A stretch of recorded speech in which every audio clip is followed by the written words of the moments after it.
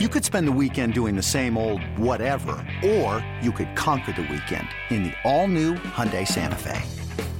Visit HyundaiUSA.com for more details. Hyundai, there's joy in every journey.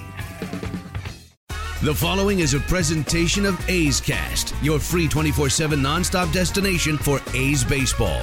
Go to athletics.com/A's Cast to download the app. Restrictions apply. 162 regular season games, 6 months of travel, flights, hotels, and baseball. Join us now for a behind-the-scenes look at a season on the road with the Oakland A's.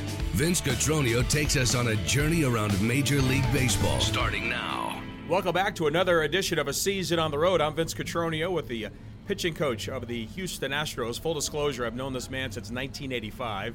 When he was in the Dodgers organization, we were together with the Astros in the minor leagues and again in the big leagues in Houston. And now he has become an overnight sensation in his late 60s and now at age 70. The Major League Coach of the Year, pitching coach for the Astros from 2018. Brent, you know, I love seeing you all the time. And, boy, what a great story it has been over here. Let's first take a step back because your time, a former number one pick at a USC and got to the big leagues and pitched, but unfortunately arm troubles ended your career far too early. But what were the early days like for you as you were trying to establish yourself as a big league pitcher?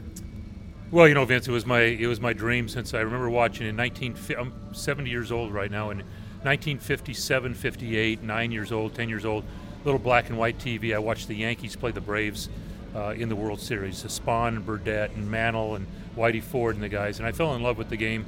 My dad took me to my first San Diego Padre game, which was a AAA affiliate of the Cincinnati Reds down at Old Lane Field in downtown San Diego, and just the smell and the grass and everything. I fell in love with the game, as with other sports, but really dreamt about being a major league pitcher, and I was lucky to realize the dream, albeit it was a lot shorter than I had envisioned. With the New York Mets is where you broke in originally, and then one of the great stories about Brent Strom is that you weren't Tommy John, but you were the second Tommy John. Back then in the 70s when this procedure was presented to you, what were your thoughts? What were the possibilities of having this operation done on the arm and the hope that you could still maybe pitch again? Well, I'm the Buzz Aldrin of Tommy Johns. Nobody really knows who Buzz is. Second man on the moon, yes, they do, as we talk to you from Houston. And but what happened was I was with the Padres. They were going out with a 10-man staff. It was between myself and a gentleman named John D'Acquisto to make the team. My arm was killing me. I knew there was something wrong. I was self-medicating. I was doing stuff that probably shouldn't do. Heading to San Diego in the middle of the night to get cortisone shots without the team knowing. I was in a desperate strait. They released me. I ended up having the surgery. They were excited to do it because they wanted to see how it would work. And it's kind of funny with all the things that we have going on today. I got in my car, drove to Sentinella Hospital in L.A. from San Diego, had the surgery, got in the car and drove home. A little bit different the way they do things now. Our trainer, Jeremiah, laughs about that because now we have limos and we have private jets and we have everything going for them. But I rehabbed. Didn't really have much of a plan, but Bob Cluck, a friend of mine, re-signed me with the Houston Astros. I tried to make a comeback. That's where we got together in Tucson, pitched in Tucson, and eventually had to retire, but became a pitching coach the following year with the Albuquerque Dukes, and my coaching career took off a little bit sooner than I really wanted. You never got a chance to pitch at the Coliseum. I mean, a pitcher's paradise, and I would have loved to see what Brent Strom could have done on that mound. Well, I needed all the foul territory I could get, so I wish I would have done that. So you talk about the coaching career, and when I met you, you were with the Dodgers, which you spent a lot of years with. So you're around guys like Sandy Koufax and Don Newcomb and Claude Osteen and other names at Dodgertown and teaching the Dodger way. What was instruction like back then, considering we're going to fast forward in a couple of minutes and talk about how things have modernized in today's game? Well, really, I myself and the other pitching coaches in the Dodger organization really was almost like a PhD in pitching. It was wonderful to come in after the day. We'd all dressed together, and here I am getting dressed, and Koufax is across from me. John Roseborough's over there. They're talking about the '65 World Series, which I had watched. I got Don Newcomb coming in, Osteen, the late Larry Sherry, the late Johnny Padres, Joe Black. It was just unbelievable. The late Don Drysdale would come in, and they would just tell stories. And then in the evening, they had a bar, and I think that year they had like the cashew bar, the cashew it was like $2,500 it cost to keep the Dodger Town in cashews. That's how nice it was. And just learned a lot about pitching and them sharing ideas. And Koufax in particular, my favorite pitcher of all time, was very giving, very sharing. I loved to talk to the kids, and I gleaned a great deal from Sandy Koufax. You were around him a lot. You saw him. You invited him to your camps. So you invited him to spring training or workouts, and he would just kind of casually show up in a pair of jeans with this great pitching acumen. What were some of the simple things, or maybe even complex, that he could simplify in his message that he was helping you deliver? Well, in his book called, I forget the name of the book, when he threw his perfect game against the Cubs, 1-0, he talked a little bit about hip lead and the way the bone structure works to stay on line. There was a drive line that he talked about. His curveball was exceptional. To this day, I teach his curveball, albeit nobody I've ever run into has hands that size. But the concept of his curveball was so fascinating to me that I still use that today. And for a simple thing like when I ask kids at clinics, what are the two most important fingers in throwing the curveball, most everybody will say thumb and middle finger, or index finger and middle finger. No, it's really the middle finger and the ring finger. And the thumb is not even involved with the curveball. And if anybody's ever seen old video of Koufax's curveball, it was spectacular. And it's kind of like the Jose Pagan one day told me in the PCL. I said, "Hey, Jose, tell me the difference between Gibson and Koufax." And Jose go, "Estrami." He said, Gibson was unbeatable, Koufax was unhittable. And that's the way I took it. It was kind of pretty neat. And so learning from him and a lot of guys over there. The Dodgers I think the Dodgers and the Mets were a little bit ahead of their time in the pitching. They utilized the elevated fastball. They liked the curveball much more than the slider. And the Dodgers would teach everybody to learn to throw curveball. If everything was done and you couldn't get it, then they'd go to the slider. And the Mets were the same way coming up with them.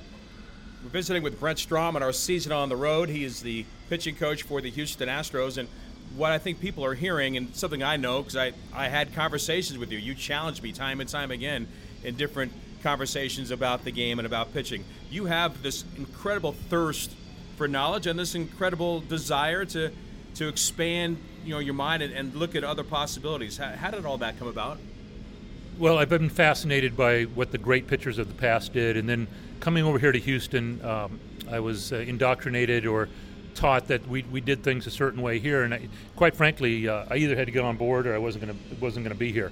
But I was fascinated by the new technology, the StatCast, the TrackMan, all of the Rapsodo, all the different things that would show me things that I couldn't see with my eye. I could intuitively kind of sense it, but this gave us bona fide objective numbers, and that seemed to carry a lot of weight. And so there were times where my ideas would be validated, and there were other times where my ideas would be shot to hell, quite frankly, and I would have to regroup. And I never took it when I was wrong, I never took it as though a failure or anything. It was just a way to move forward. And so I've been very blessed to be with this organization, and Jeff Luhnow bringing me over from the Cardinals was, I was very happy in St. Louis doing my roving gig, and he challenged me to see if my ideas would work at the major league level, and thus far we've had some success. Yeah, I was going to ask you about that relationship, how it began with you with Jeff when he was with the Cardinals, and you were there as well with his ideas, with his background as a consultant and really out of the game, but using different analytics as a way to maximize the possibilities for your ball club.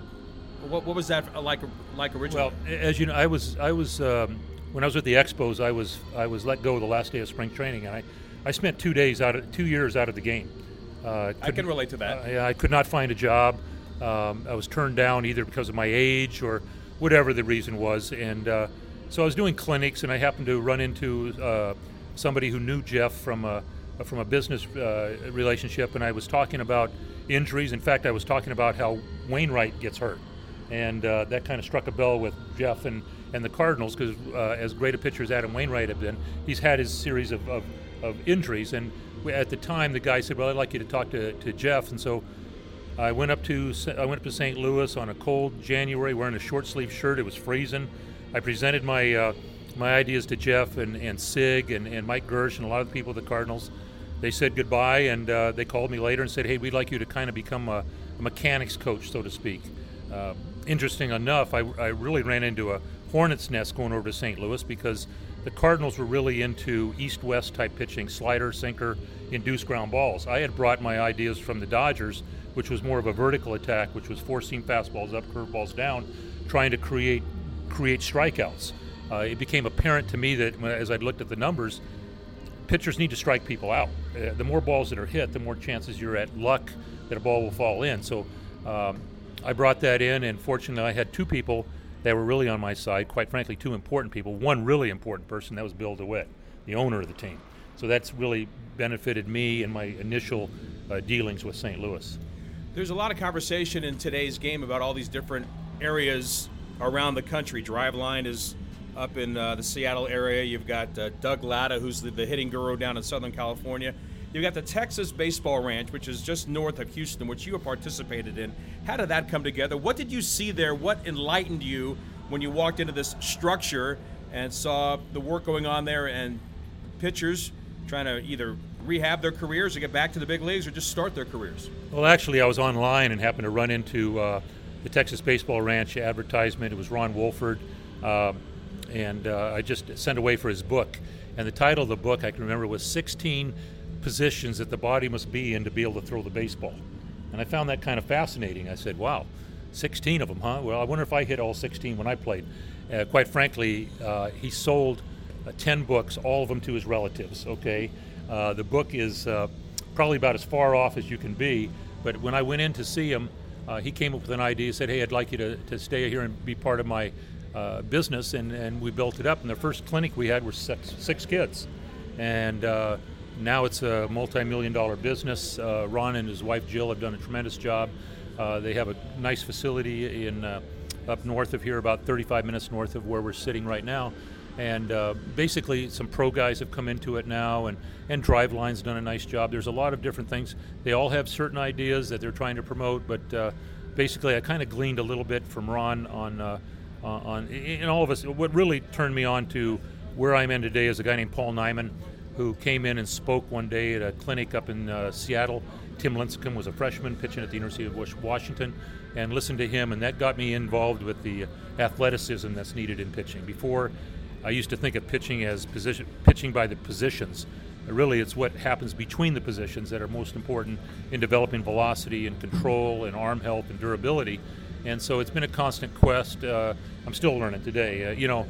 I can tell you about your club right now, Vince, the Oakland A's. I remember, this is kind of fascinating. I remember when Moss and the boys were playing for the Oakland A's, because they were counterbalancing all the sinker ball pitchers of baseball, and they had elevated swings. Well, in looking at your ball club now, you guys have made a complete reversal. Now you're hitting high fastballs, and it's a credit to, I'll tell you what, it is truly a credit to the Oakland A's coaching staff to be able to take players that are hungry and change an entire concept of how they swing the bat. Guys have changed over there, so we have to rechange our thinking a little bit. It used to be high heaters to Moss and high heaters to Donaldson and those guys that used to be there. Now it's we have to be a little more careful. I think Mr. Olson's getting to a few of them, and Kana's getting to a few of them, and so it's quite a battle with this Oakland club, and one that I can't say I relish it because it's always a battle, but we'll see what happens in the next 3 days. Visiting with Brent Strawn, the pitching coach of the Houston Astros in our season on the road. I'm Vince Cotroneo, and when you talk about the Astros, Brent, you talk about all the analytics that are used here. They talk about high-speed cameras and all throughout the system and whatnot. But for you, as you have so many different kinds of numbers that you can look at, is there an analytic, like a simplified number that helps you make the most sense or helps you deliver the message easiest as you either continue to build players that have been in the system, or when players come to this organization and say, I think this is a path that you should investigate, and here's the reason why? Well, what we do is TrackMan and the Egertronic, the camera that we get at 400 frames to 1,000 frames a second, really shows us what really happens as the ball comes off the hand. And what you see a lot of times is not, when you look at a breaking ball, for example, and you see a Verlander slider, and you think it's really, really good, then you see how it comes off the hands, that it could be improved just by a fraction of being able to have the ball. Because you do everything correct, but really you're defined by how the ball comes off your hand. And the Egertronic camera, for example, will show us at high speed exactly that maybe early pronation is taking place. He's not maintaining the position of his hand on the ball at the time, and this is so valuable. And then you get the spin rates, you get the You get the RPMs of fastballs. You get the life. I see people that throw 89 miles an hour with hop to the ball, and I see other people that throw 95, and it's kind of gooey and flat. And you would think that the higher velocity guy would be better, but really, it's the spin rate and the life to a baseball that can be enhanced by extension, can be enhanced by how you move off the rubber. It can be enhanced how you put your back foot on the rubber, whether you're sitting into your glute or you're being quad dominated. So all of these terms that I've been learning and continue to learn, I've gleaned from looking at other sports, javelins, shot putters, all of these people. When you look at rotation being so huge, the ability to rotate correctly and not just spin, but rotate correctly and be able to stop the torso at the right time, all of these things enter into making a pitcher successful. Brent, one of the reasons why I wanted to spend some time with you specifically this week is because when the A's are back home on Thursday, I'm doing an analytic-driven broadcast on our side station on our TuneIn app with Eno Sarris from The Athletic, who's he's big on grips and learning stuff, and I know you probably spent some time with him. David Force will join us for a bit as well, as will Ben Lowry, one of the A's baseball analysts. And one of the stories here, you mentioned spin rate, and the name that came to mind initially is Colin McHugh, who was the journeyman Met in Colorado Rocky that had bad numbers, and you guys got him, and you sat him down in some kind of a corporate conference room and explained to him and showed him ways that could make him better. Without delving into secret sauce, what was that like? Well, Colin had been with the Mets and the Rockies without much success. Our front office identified a guy that could spin the ball at a high rate. And basically he was in Colorado trying to sink the ball and slide the ball and cut the ball and do all of these things. And I remember when Colin joined us, this is a pretty neat story. He was a guy in spring training that I looked at, and I kind of was, okay, this guy's okay, it's nothing special and this and that. But we had an injury to Brett Oberholzer, and we're playing in Seattle, and they call him up as a spot start. And he's warming up in Seattle, and they had 7 left-handed hitters in the lineup, Seager and the boys. And he's warming up, and he's throwing, I hadn't seen him since spring training, he's throwing, a little slider and trying to sink the ball down under. And I said, Colin, trust me on this one. 7 left-handed hitters, I want you to throw elevated heaters, 4-seamers up in the zone, curveballs at the bottom of the zone. And to his credit, he trusted me. Now, I will tell you, Vince, after I told him that, I said copious amount of prayers to the Lord that this would work out. I mean, because this guy's career, he struck out 11 that night in 7 1/3 innings, never saw the minor leagues again. And I was so grateful that he had trust in me, and it kind of validated some of the ideas that we had, and the rest is history, and he's been a very valuable part of this team. So fast forward, you acquire with moments to go at the end of the trading deadline, Justin Verlander, who helps send the Astros into and win the World Series. First time it happens here in the state of Texas that they actually win the World Series. Here's a guy that, as you know, is accomplished. He's on a Hall of Fame track, and he has his way of doing things. So how did what he does and what you believe in, how has that come together? What's that relationship been like with you and Justin Verlander? Well, I wish I could say that it's been completely smooth. I wouldn't go that far. We've had our battles a little bit, particularly on pitching inside and developing his changeup and things like that. So there's still work to be done. But when he came over here, it's not just me; it's the entire organization. We map this thing out. We show them numbers. We show them what's happened in the past, why he was good in 2011 when he was Cy Young MVP of the Tigers, and what he was doing then. But to Justin's case, he overcame some injuries that took place later that, quite frankly, his wife actually helped him find a person to help him get healthy. And basically, the fastball's still there. He has elite spin on his fastball. The slider's played. So it's been kind of a revelation to see a guy.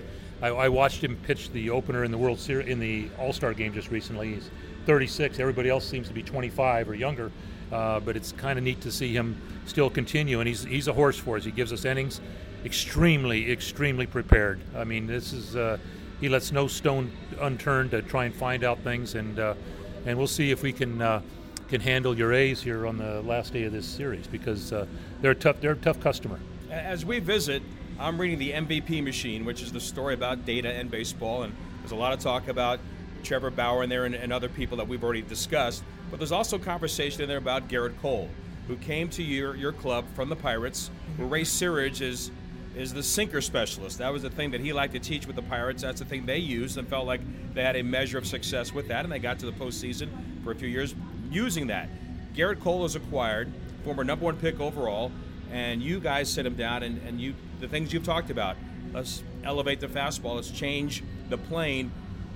How did that come about, and how welcoming was he to that conversation? Well, all you had to show him was that he'd given up 34 home runs that year with the Pirates, that the majority of them were middle down and in to right-handed hitters. So those numbers didn't lie. And what we talked about was the velocity could be increased. So we talked about using the four-seam fastball, both sides of the plate, elevating it, getting it still down and away. But, this is and then by doing so, we showed him, it's just like with Charlie Morton utilizing his curveball more when he came over from the Pirates. We said, utilize this pitch. It's an undervalued pitch. So you try and find value in certain things that maybe had been missed. This is the same thing that happened to me in St. Louis. Molina, who's going to be a Hall of Fame catcher, the Cardinals were big into contact, east and west induced ground balls. I came with a different idea that came from the Dodgers and my time with the Mets. And so there was a little clash there. But here I found a home, and Gerrit, to his credit, very cerebral guy, bought into it, and he had a nice year last year, and he's having a good year this year. I respect your opinion so much because you've seen so much of this game evolve. And everybody wants to talk about 3 true outcomes now with home runs and strikeouts and walks. Where do you see the game going, especially working for a team that is so analytically driven, that goes above and beyond just about every organization in baseball, except maybe the Yankees and the Dodgers, in terms of having all the information, having the technology available, not just here in Houston, but throughout your system? Where's the game going, in your opinion? Well, I'd be honest with you. I'm not a big fan of the way the game is going right now with the way it's being played. I can't remember the last time I saw a hit and run. I can't remember the last time I saw a sack bunt. The balls are flying out of the ballpark into strikeouts, and I can understand why MLB is a little bit concerned about the way the game is being viewed right now. You watch, it's kind of like in basketball, all you see the dunks, and all you see on the highlight on ESPN and Sports Center is the home runs. It'd be interesting to me if the Gwynns and the Boggs and the Molitors and the Carews and those guys were playing into Pete Rose, if they were all playing in today's game, how it would be, if it would be different, because they played the game with a different type of approach to strikeouts. Were something to be not ashamed of, but something you tried to stay away from. Now it's just commonplace, and I hope we do get back into the game. I will say it's difficult because pitchers are throwing harder than ever. But I tell you what, I would still, I argue with some of the young guys today. They think when I played that everybody threw 88 miles an hour, and I bring up names like Seaver and Ryan and Carlton and the boys Gossage and these kind of guys. It would be interesting for me if I could have a staff of Hendricks and a healthy Moyer and a young Maddox and those kind of people to take my chances with what they do, because I will tell you what, the number one thing that I tell specifically our minor league people and especially our Latin people, bring me kids who have a changeup. Bring me kids who have a changeup. We had a kid the other day for us, Urquidy pitched for us the other day, 98 pitches, 45 changeups. 45 out of 98. We're talking 50% changeups, 7 innings, 9 punches, 1 hit. So I think if I had a son, that'd be the first thing I'd teach him, is to throw a changeup. Learn how to throw a changeup. As we wind down our conversation, our season on the road with Brent Strom from the Houston Astros, what's your feeling about the way this season is going to play out? There's a lot of teams that are involved. Certainly the Astros are the team to beat, as they should be. You're so talented and so deep with your club. Your manager, A.J. Hinch, even talked about weeks ago, the team I'm looking out for are the Oakland Athletics. And just looking the way the rest of the summer will play out, how much fun is this going to be? Well, I wish we were 15 games ahead of the Oakland Athletics right now. You know how I feel about your club. That is a difficult team to pitch to. They make a run every year. I mean, they do more with less than any team in baseball for me. And look at our division. I think there's 4 teams close to 500. Okay, find me another division that has that. And we'll beat up on each other. But I just know Oakland, with their patience, with their ability to put the ball in play. I mean, look at the improvement Simeon has made. It's been unbelievable defensively too. Ron Washington deserves a great deal of credit for that. You just have a tremendous ball club, and it's always a battle for us. And I know they'll come right after us in these next 3 games, and we'll see what happens. But it's good for baseball. It's a good rivalry, and Trout's in our division. Texas is a hard team to beat because they score a lot of runs. So from a pitching coach's standpoint, this is not an easy division. Brent, I always love spending time with you. I wish I could spend a lot more time with you. You've taught me an awful lot about this game, and I continue to ask you questions and continue to learn. Thanks for taking some time away. I know you prepare a lot. You've got a lot on your mind. You're very caring about your team and your pitchers. It's always fun to watch you work, and we'll see how the rest of the summer plays out. Thank you so much. Thanks a lot, Vince. Brent Straub joining us, the pitching coach from the Houston Astros, with this edition of A Season on the Road. This has been a presentation of the Oakland Athletics.